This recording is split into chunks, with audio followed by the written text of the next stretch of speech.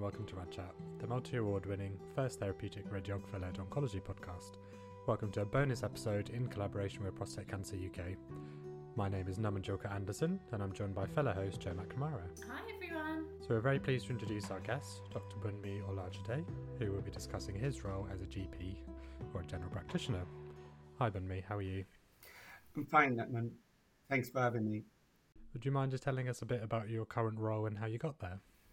Yeah, I am currently working with Prostate Cancer UK. I'm one of the clinical champions with Prostate Cancer UK.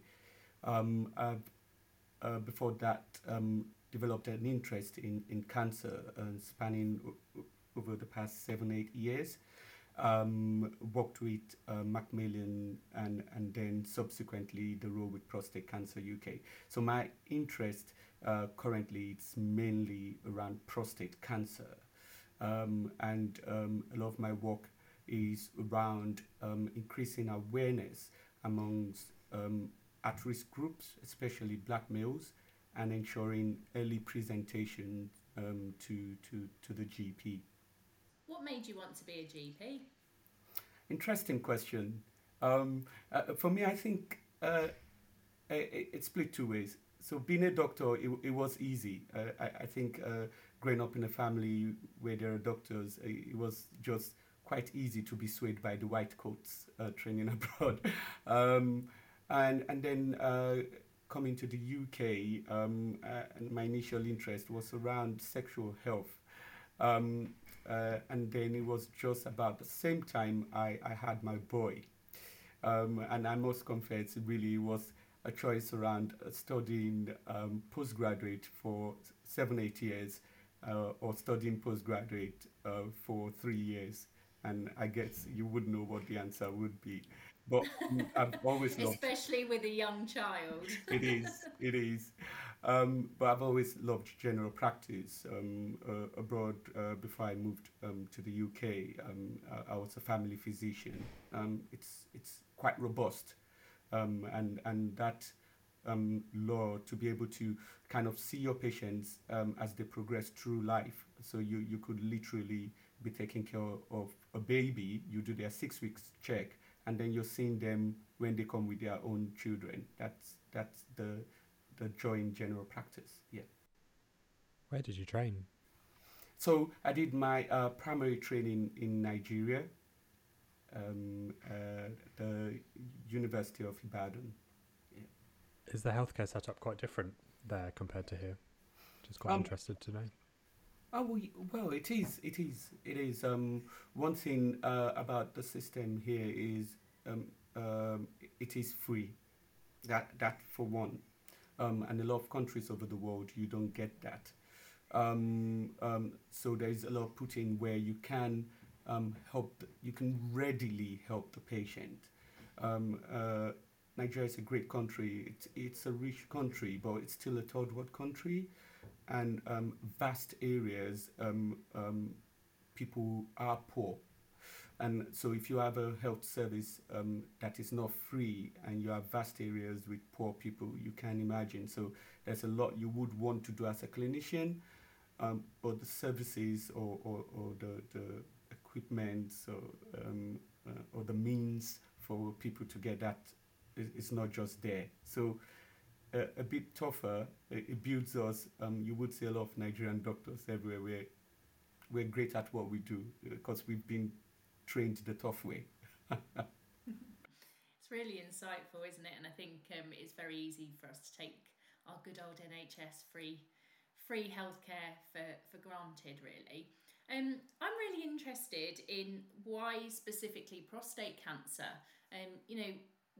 Was it specifically because you knew about the underrepresentation around prostate cancer for Black men that interested you, or was it just generalised that it was something you were seeing patients presenting with in clinic?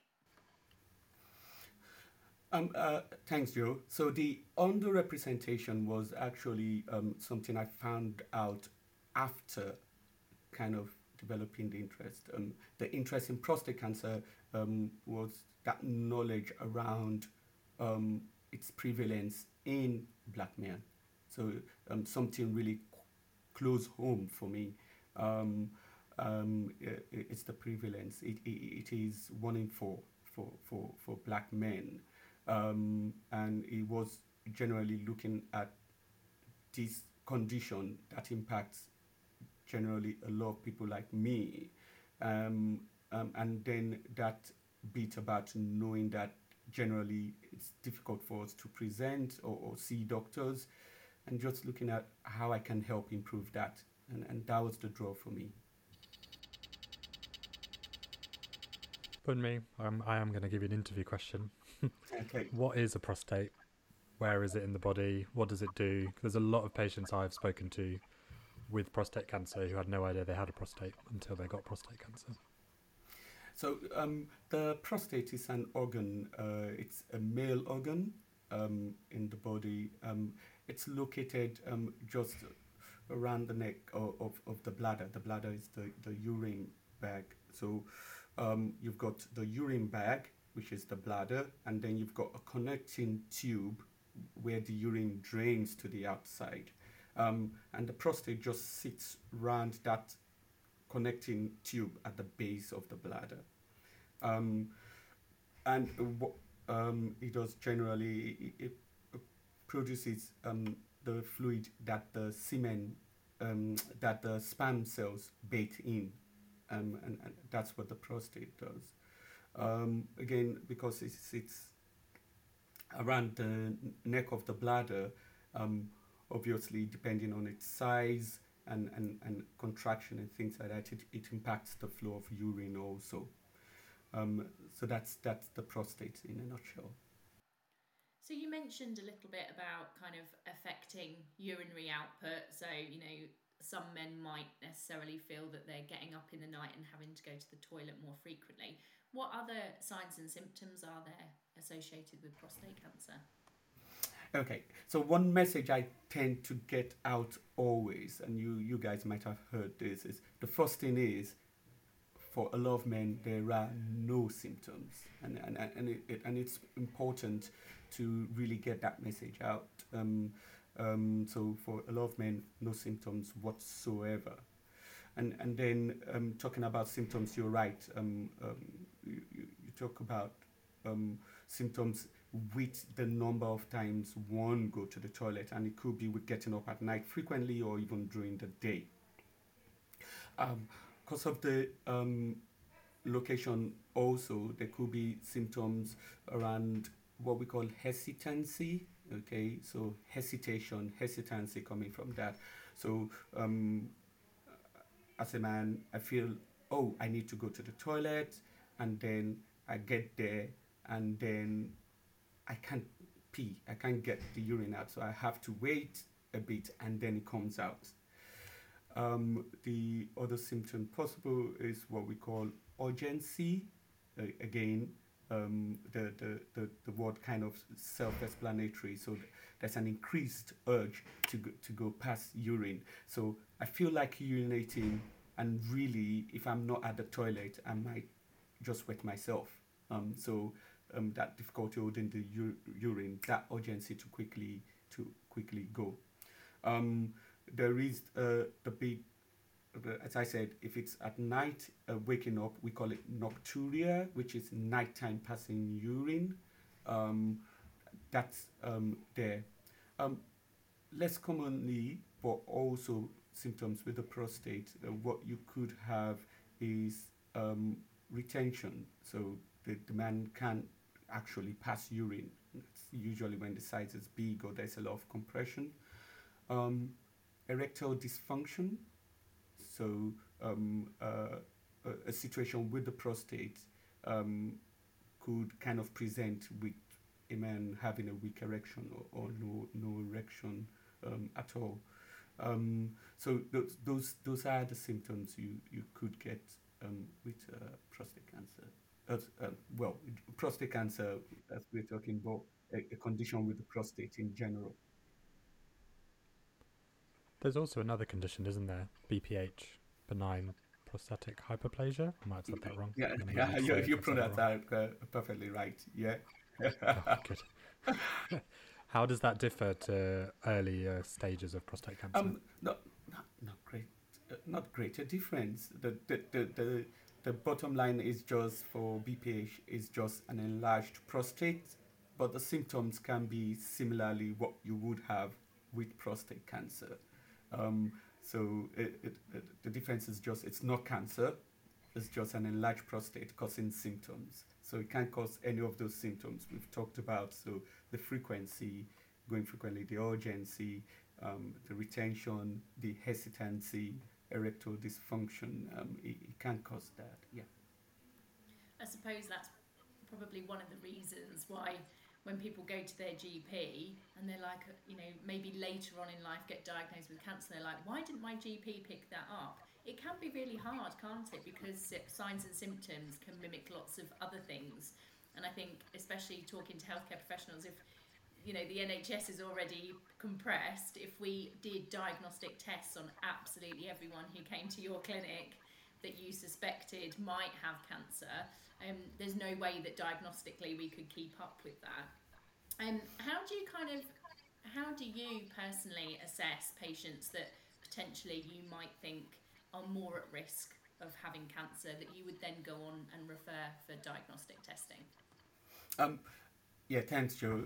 I think one statement you mentioned is part of actually the tool I use, more at risk. That's what you said. So so in my day-to-day clinical practice, I'm really watching out for patients that are at risk. Okay, and we know the risk factors. So if I see a male who's coming to my office who's got a family history of prostate cancer, or if a male's coming to my office and they've got a family history of breast or ovarian cancer, particularly if they mention the BRCA gene, so BRCA, or generally if it's a black male. Now we know the risk is 2 times more with black male, and it's a higher risk in those other cohorts. So irrespective of ethnicity, if there is a family history of prostate cancer, irrespective of ethnicity, if there's a family history of the BRCA gene, so even if they're not sure exactly, but they go, well, I've got family history of other cancers. And I then ask what cancers, and they go breast and ovarian. Then those cohort of patients, I tend to manage slightly differently because I know the risk is higher. Then age comes into it. Now, for age, there are kind of specifics with the guidelines. However, we know it's not always an absolute. So the guidelines would say any male over 50, from work done by Prostate Cancer UK and a lot of other experts and looking at previous studies. Now, we're actually recommending that if there is a family history or if you have a black male, the age is 45. Okay. So those are the things that would make me start considering, this patient presented with lower urinary tract symptoms, so LUTS we call them. So all those things I've mentioned before about the frequency, urgency, either some burning, passing urine or things like that. Those are lower urinary tract symptoms. So this male patients presented, and now they have these risk factors, either 45 with a family history of prostate cancer. I will be investigating them a bit more, and I will be thinking to rule out prostate cancer. So on the more at risk people, I had the pleasure of going to a prostate cancer group specifically for black men with Errol McKellar. One of the key themes around going to a GP was that they didn't want to have the invasive tests to find out if they had any problems with their prostate. Is that something you've seen in your practice? Well, for men generally, and what we would say, so the invasive test generally will be a digital examination, so it's a finger examination. And why that is done is just to feel around the prostate gland to see if we could feel anything hard or unusual or a bump on it. And the only way we can assess the prostate gland in clinic is, in simple terms, sticking our hands up in the bottom. And for a lot of men, it's not a pleasant experience, and they'd rather not want that. So it's kind of a pushback for some men. What we are saying, looking at that and considering that from Prostate Cancer UK, is generally to say, well, if you've got a male who's presented having lower urinary tract symptoms, and you've sent them for a PSA test, if it's raised, then really you don't need to do a digital examination. It's not going to change your management of the patient. If the PSA is high, you're going to refer that patient. What I get from my colleagues in secondary care also is that, irrespective of the GP doing a digital exam or not, once the patient gets to their end, they are going to repeat the same test. So imagine you've got this man who's not really wanting that test. You've done it, the PSA is raised, you've sent them, and then the consultant is doing the same thing. So our consensus statement now is saying, really, if the PSA levels are high, you don't necessarily need to do a digital examination. And it's definitely not a reason, is it, to avoid going to the GP? No, it's not. It's not a reason to avoid. There will be situations where a digital exam is really needed. So, say, as I said, the man's coming, fits in that risk group, either age over 50 or you've done a PSA test, it's normal, and then you're thinking, okay, maybe there are other reasons, or let me check a bit more. Then there's a way we then speak to the patient to say, really, this would need us to do a digital examination. And that explanation will be in the lines of, it could just be that your prostate is big, we just need to feel around, or generally you've got a normal PSA test, but we know in a small number of men, even with a normal PSA test, they could have something wrong with the prostate, and it could be prostate cancer. And it's just feeling around just to be sure we don't feel any bumps or hard spots. Yeah. Is there anything that can influence the PSA level, and it doesn't have anything to do with cancer? So there are a number of things that can. So we kind of generally advise men to say, before the test, avoid anything that could irritate the perineal area. The perineal area is that space in between both legs, the upper thigh. Okay, so bicycle ride, a long, rigorous bicycle ride, sex, or ejaculation, short period before the test. In the past, we used to talk about if the man has had an examination of the back passage, also, but now we know that examination has to be really intense for it to impact the levels. So those things can generally push the PSA levels up. However, the other things that could bring the levels low. There's certain medications. Finasteride, it's a common medication that's used when the prostate is enlarged, but also it's found in common products for hair growth. So some men use it when they are losing their hair, and that kind of brings down the level, the PSA levels. So as a clinician, I tell doctors generally to say, if you have a patient who's got kind of borderline low PSA levels when you've checked, and they are taking hair products, finasteride, or they're using it for an enlarged prostate, then don't simply just rest on those low levels. If you feel if that gut instinct is saying there's something wrong, or if they're at risk, then still kind of refer them. Can I ask about screening? So essentially, we've talked about the fact that prostate cancer is very prevalent, and especially as you do get older. So why don't we have screening here in the UK? Joe, that's an interesting question. I wish I had the answers. The truth of the matter is we've not got screening anywhere in the world.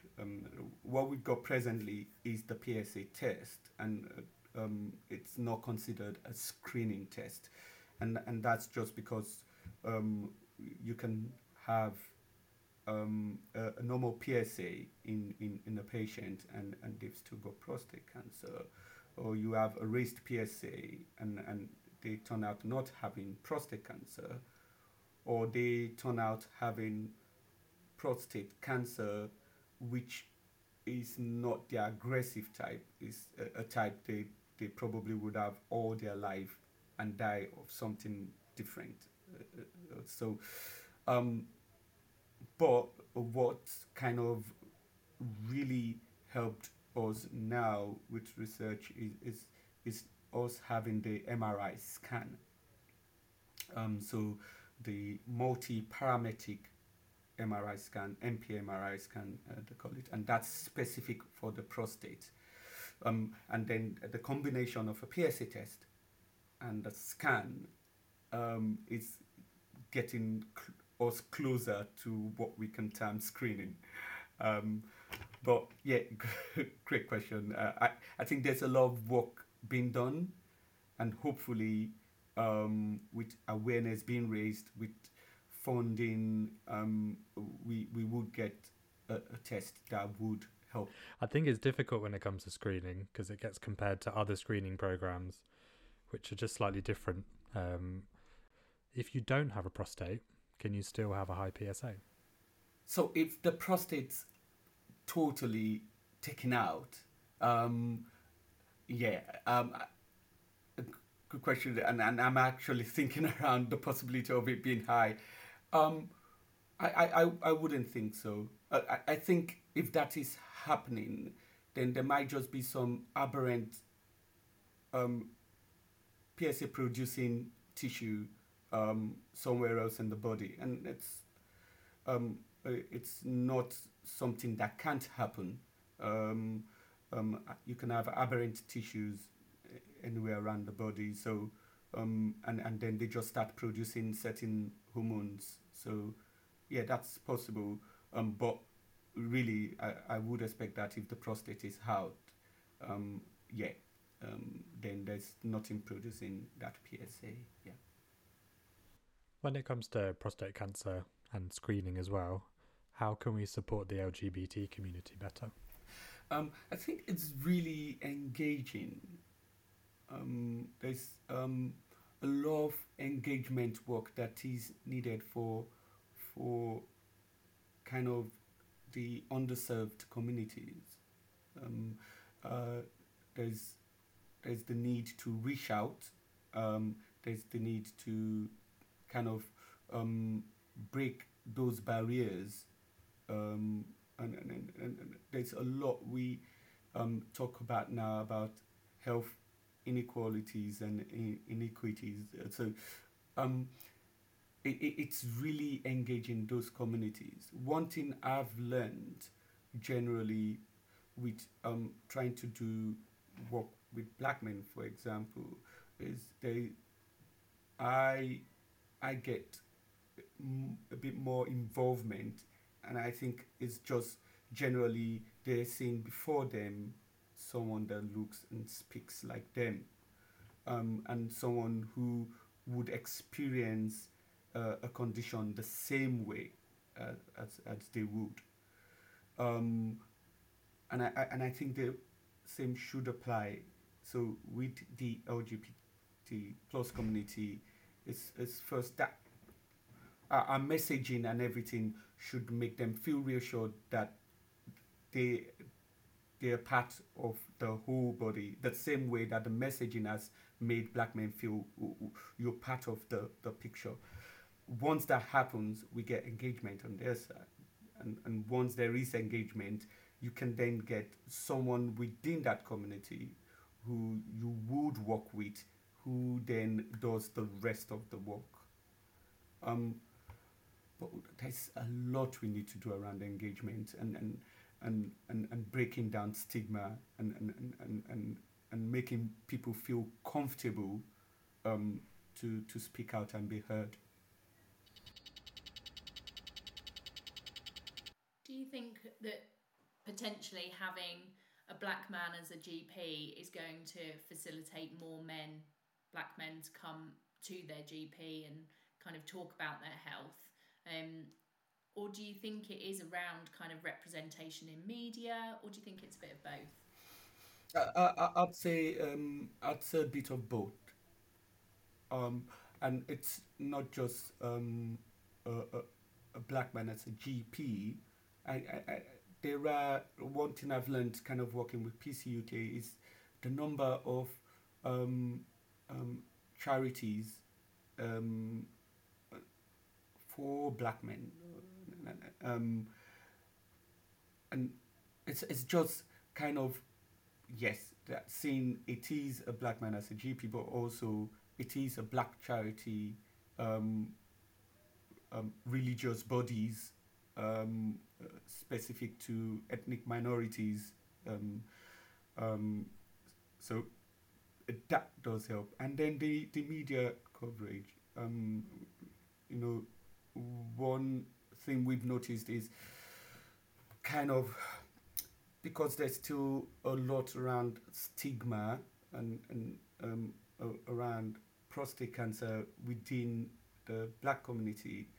Even when you have black men who've had a diagnosis, it's been difficult in some situations to actually get them out. So, um, for example, um, John Turnbull, uh, uh, he'd come out um, and we could see the impact. Um, so I'm sure there would be kind of well-known, kind of respectable, popular black men who have been impacted by prostate cancer, either having prostate cancer or someone close. And it's how many of them we can get out there, black men who are role models who can come out there and talk about and talk about prostate cancer or the impact it's had on them out in the media, and that could change things also and get black men more engaged. But you talked about stigma. For any of our listeners who might be from a more privileged background and don't understand what that means, how would you explain it to people so they understand what different cultures face when it comes to stigma? So uh, there is always, well, no, I retract the word always, but a lot of times um, there is this link to spirituality when it comes to disease conditions. And cancer is huge in the black community. It is huge. And in some quarters, it's seen almost a curse. So, oh, um, I don't deserve it, or I've had this because I've done something wrong, or in some um, quite traditional African communities, it could be, oh, this has been placed on me by someone. Someone's done some voodoo or a curse and placed it on me. So it is seen that way. And you can imagine how difficult it would then be to talk about it because it then demonstrates some weakness. It's either the weakness in saying you've not prayed had enough. That's why you've had cancer, or you've kind of offended someone wrongly, and so they've caused you. Um, Also, cancer being huge is seen as always a terminal diagnosis. Okay, so part of the message I try to drive in is if it's caught early, it can be managed. But generally, in a lot of black communities, you hear the word cancer and they're already thinking the worst case scenario. There's no cure, this person is just going to die. So there is huge stigma around it, and a lot of men would rather just not talk about it or want anybody to know about it. Yeah. I suppose linking to that as well is kind of mental health side of things. Stereotypically, people identify as male or male at birth. We don't like to talk about our feelings and things like that.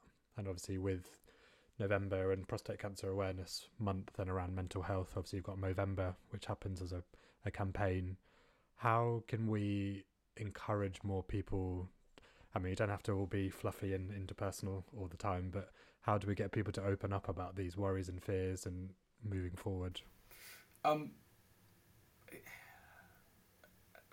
think there is still a lot we can do in that aspect. I watched a documentary with the Prince, William, talking about mental health. And I had patients who had seen that documentary, and literally that's why they came out. It's breaking. What's the term I could use now? So that macho feeling, that feeling that I'm the man, and so I'm superhuman. I can't be seen as weak. Is breaking it, and when you then see someone like Prince William and even the footballers he brought to on that talk, when you then see them being open and being able to talk about how they can be impacted by mental health, and then you're able to reflect and think back to say, well, actually, that's someone I consider a macho man, and he's talking about it. Yeah. Um, it's also men talking about it generally, and it starts with talking about it in comfortable environments. So what I mean by comfortable environments are so generally where we feel, oh, I can't talk about this because I can see other men around me, and I'm talking to other men, and it's starting there and gradually being comfortable about getting it out to the wider environment. So the particular male groups, you know, um, talking amongst friends, um, talking amongst siblings, um, and you just gradually just build that up. It is difficult for men, but what we're seeing is getting less so difficult, especially when we see documentaries or talks from other men, opening up about how they've gone through situations. Yeah. I think there's positive generational changes as well, isn't there, with kind of education within schools and colleges and universities in terms of providing that support for everyone who might need mental health interventions. But I also think as well it's societal, and hopefully over the years things will become easier. So when you're at the football game, it isn't a bad thing to necessarily say, do you know what, I'm really struggling with my mental health at the moment, and it's not something that people would necessarily hide. So hopefully that will change. Can I just ask about kind of your role as a GP for patients who've had treatment? So we get lots of patients through RadChat coming to us, and obviously through Prostate Cancer UK, who've maybe had cancer treatments for their prostate cancer and then have side effects as a consequence, and sometimes 5-10 years later. as a GP, how do you kind of support patients who have gone through the entire pathway but then are experiencing difficulties with late effects? Yeah. So there is within general practice what we call a cancer care review. And I'm touching on that first because years past, it used to be a cancer care review 1 year after a patient's had a cancer diagnosis, and that's it. So a lot of support and follow-up for men was in those times mainly in the hospital, and there wasn't much really for the GP to do. In the past few years, the push is such that the cancer care review is done on a yearly basis. It's managing cancer as you would manage other chronic health conditions. We have yearly reviews for diabetes, we have yearly reviews for hypertension. Why not for cancer? With developments in healthcare and in medicine, we're seeing more men, more women, more individuals living longer with cancer. So that review, it affords that opportunity to actually then have these discussions with men. So it's an holistic approach. You're asking physical symptoms, psychological symptoms, social impact of cancer. You're looking into their finances. So those discussions are held. So I would say for any of the men listening that discussion they can have with their GPs during those reviews. Now, outside those reviews, it's again just speaking to the GP. The support from primary care is much more improved now because we are working better as a multidisciplinary team. So primary care now, you would have a lot of other healthcare professionals and not just your typical GP. So within the practice, you can have your nurse specialist, you can have your clinical pharmacist, you can have your physiotherapist, dietitian, care navigator, social prescriber, and also charities. For example, Macmillan have developed programs where you can signpost patients for support with certain complications with cancer. And PC UK also, there's a lot of information on the website and with the nurses. So by seeing the GP, patients can be signposted rightly. They can be signposted to the right service to offer those supports. And if it's something that can be done within the remit of primary care, also because we now work as a multidisciplinary team, those support can be offered. So if it's incontinence, for example, and a patient needing a pad, then we've got our district nurses. If it's the pelvic exercises, then we've got our physiotherapist. If it's erectile dysfunction, we can prescribe tablets. If it's not helping and it's beyond that, we can refer to secondary care. So it's just for those cohort of men, it's really working as a multidisciplinary team. It's everybody involved in supporting, and then the mental health part, as we said also, that support can be given also. Bunmi, you talked about Prostate Cancer UK, so we're very lucky to be collaborating with them for this episode. What projects are you working on with them at the moment? So, it's been the best 18 months of my life. Honestly, it's it's kind of looking at how much I've been able to do in this period, and a lot of that work is with PC UK and the opportunities they've offered.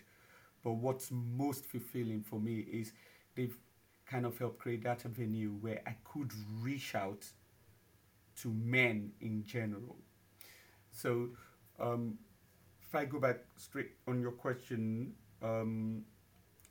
there is the stratified follow-up for men. So men who've had a diagnosis of prostate cancer, they're stable, and they just need these either yearly or 6 monthly follow-up reviews. And that I'm still working on that, and hopefully get that to be fully engraved in our local patch, because what these men are having to do is have their follow-up with the hospital. The aim is to bring that to primary care, really, and it would link in with the question Joe asked about following up men who've got complications and things like that, because a lot can be done in general practice. It's closer home, reduces the burden on the hospital. You know, a man just goes in and all they have is a blood test, and the consultant says your PSA levels are still within normal range. We see you in another year. You know, that can be done in general practice. So that's one bit. And then the bigger project is kind of what I mentioned earlier, about improving presentation, early presentation, black men, and improving awareness within the black ethnic communities. So those are the two main projects I'm doing. Can I ask you a controversial question off the back of that? Okay, yeah. He loves asking these. So it's really refreshing to hear a primary care clinician wanting patients to have their follow-up in primary care in the community where they live. That's what we would like to see. What would you say, and you can be as polite or as rude as you want, to the clinicians who we work with in oncology across the world, in the UK, who don't want to let go of their patients and want to keep bringing them back every 6 months, every year to the hospital, when they could have their blood tests closer to home, or something like that? I think the way to what I would say is that they kind of need to think of this as us kind of reducing their work. I don't know if that would help a lot, but one is reducing their work. Now also, we're at a stage now we're talking about kind of preserving the environment,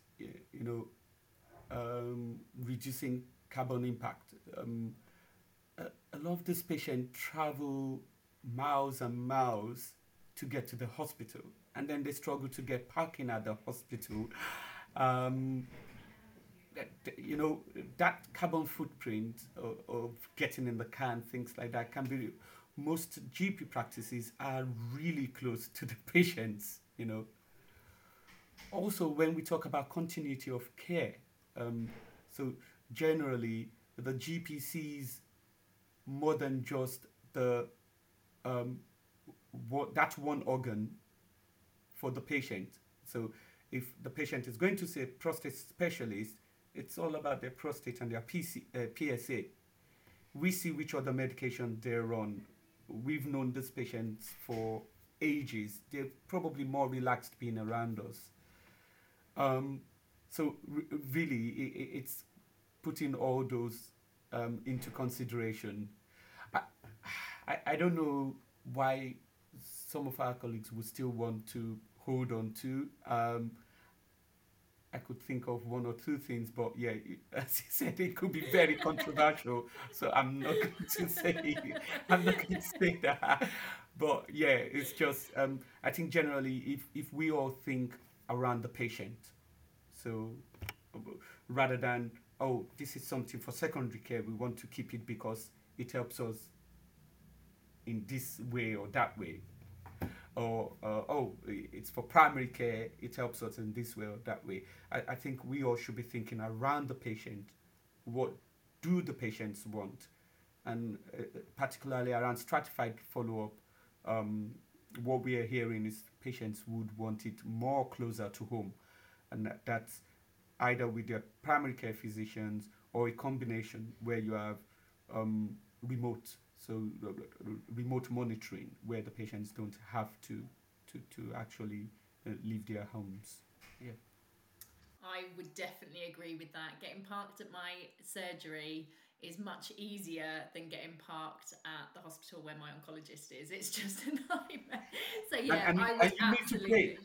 And you would need to pay at the hospital. You don't pay for parking at the surgery. Exactly. Cost of living crisis is it's real, isn't it? You mentioned a really good point there around general practitioners having maybe more insight into patients' other comorbidities. Do you feel that GPs utilise the opportunity when they're seeing patients who maybe are presenting with signs and symptoms of anything, to be fair, but that wouldn't usually visit their doctor? Do you think we're utilising that opportunity to talk about public health, talk about kind of mental health? I appreciate time is limited with your GP, but I just wondered whether your experiences of kind of diagnosing men with prostate cancer allows you an opportunity to also make a positive impact on maybe other comorbidities. We recognise the links with heart disease, diabetes, those conditions potentially with some social prescribing could be improved and lessened. Is that something that you actively do and that you see your colleagues in the community doing? So what I would say, Joe, is we can do better, and I'll be open and honest around that. We can do better. So health promotion is high up there within kind of primary care, and it has to be opportunistic. So the expectation generally is if I'm seeing my patient for this one condition, somewhere, somehow, during my history taking or examining my patient, I probably would identify something else that I can improve or help the patient with.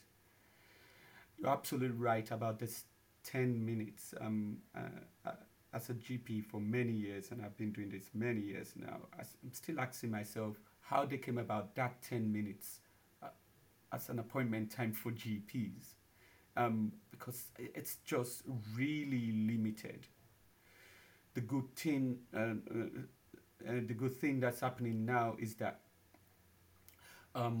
we know for some general practitioners they're moving to 15 minutes. It's a small group, but moving to 15 minutes. Others are moving to 12 and a half minutes. Also, with the advent of the PCNs, the primary care networks, and this multidisciplinary type of working, what can happen quickly or swiftly is I could be seeing the patient and then they're telling me about their smoking history. So I know that increases their risk of cancer. And even if I don't have the time there, I can then tell the patient that I'd like you to speak to our social prescriber. We can offer support. And that is happening. Or the patient calls the practice, not even seeing the GPs yet, and they're seeing a social prescriber or a care navigator. So that is happening, but we can do better.